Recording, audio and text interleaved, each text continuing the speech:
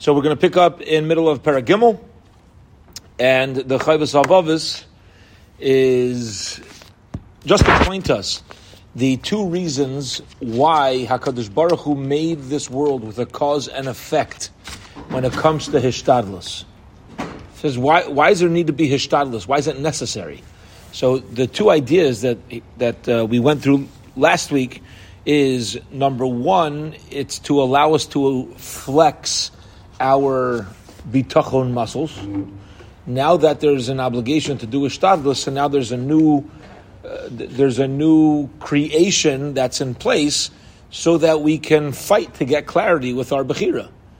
Is it the Hishtadlus or is it the Rebbeinu Shalom? And now there's going to be a minute-to-minute daily realization that has to come into play that there's the Rebbeinu Shalom. Because if there's no Hishtadlus, then we'll just know it's the Rebbeinu Shalom. So this is more of a opportunistic thing that there's Hishtadlus.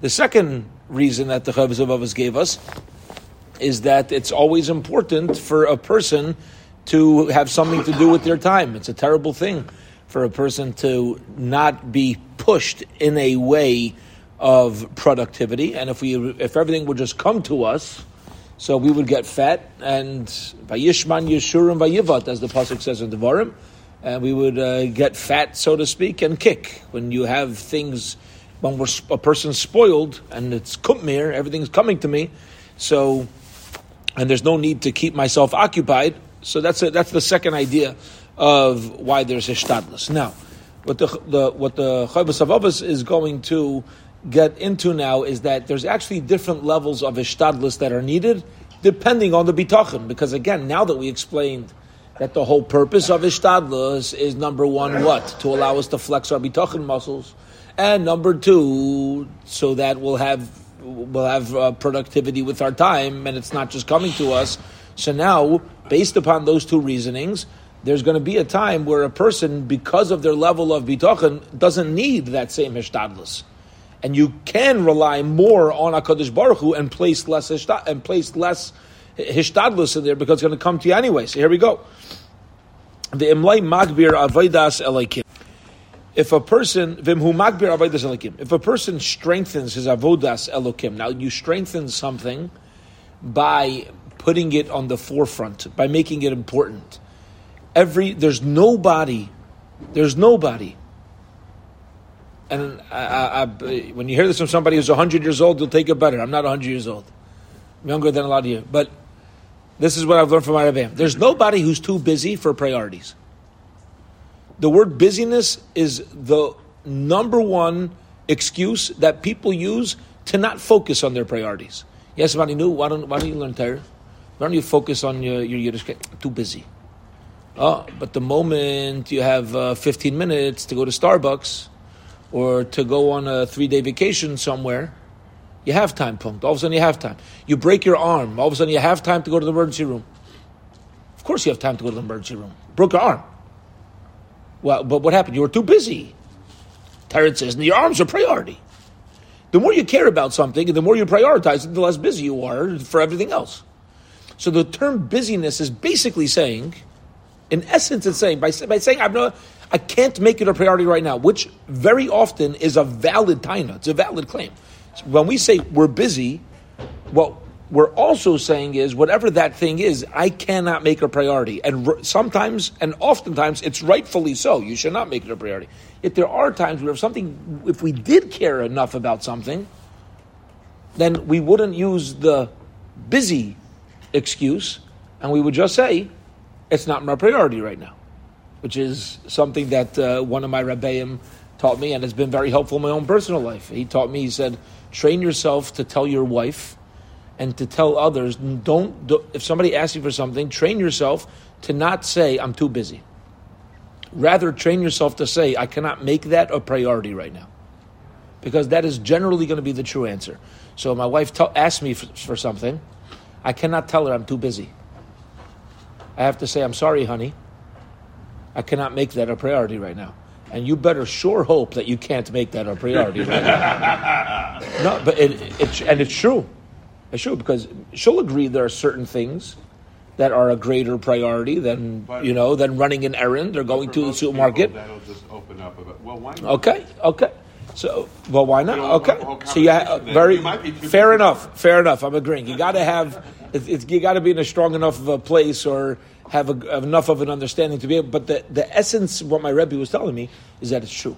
When you train yourself to think that the reason why I can't do that is because it's not a priority, we'll actually gain greater understanding of what our priorities are, as opposed to just this thing of busyness, because it's really not hard to be busy. There are many people who are busy and not productive. And there are many people who are productive and are busy. The goal in life is not to be busy. The goal in life is to be productive. So take a step back, be productive, and focus on the priority. It says if a person chooses to make serving HaKadosh Baruch Hu priority, I'm choosing HaKadosh Baruch Hu, that's my priority. Ubaycher b'yirasi, and I'm choosing the priority is to be in the yira of him, to have this awe. And my life is going to be focused around godliness and HaKadosh Baruch Hu, and I'm staying away from, we'll call it the busyness and the browsing and all these things that can lead to a lack of productivity. And a person chayfef yearns for good midos. I mean, this is my commitment. My commitment is to do the Ratzon Hashem, what Hashem wants. La yivad b'menucha. He's not going to rebel. He's not going to kick when he has something coming to him, because he's a focused person. V'lo yita es hashalva. And the lack of hishtadlus is not going to ruin his serenity.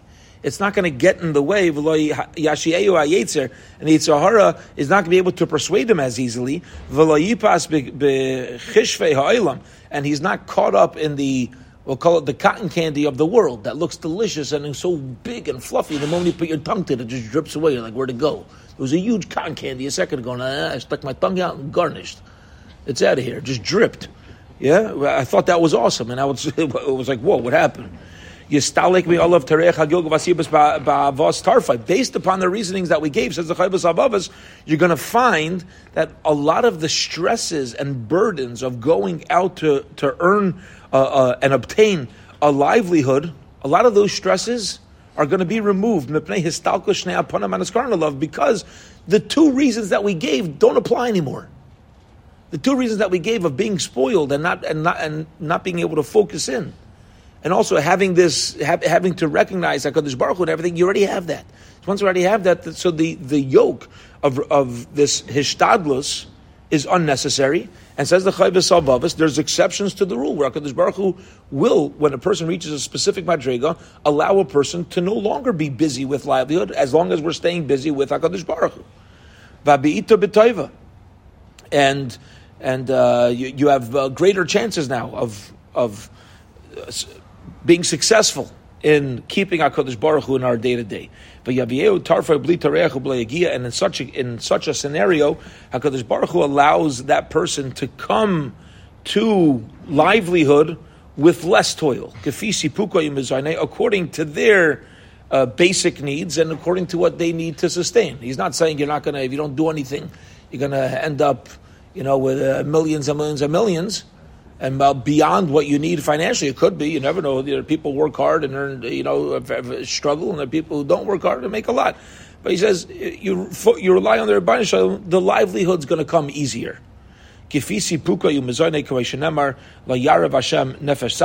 Baruch Hu does not allow a tzaddik to go hungry. Okay, we'll hold it here for today. B'ez Hashem, we will we'll pick up from here as we continue along in Perek Gimel next week.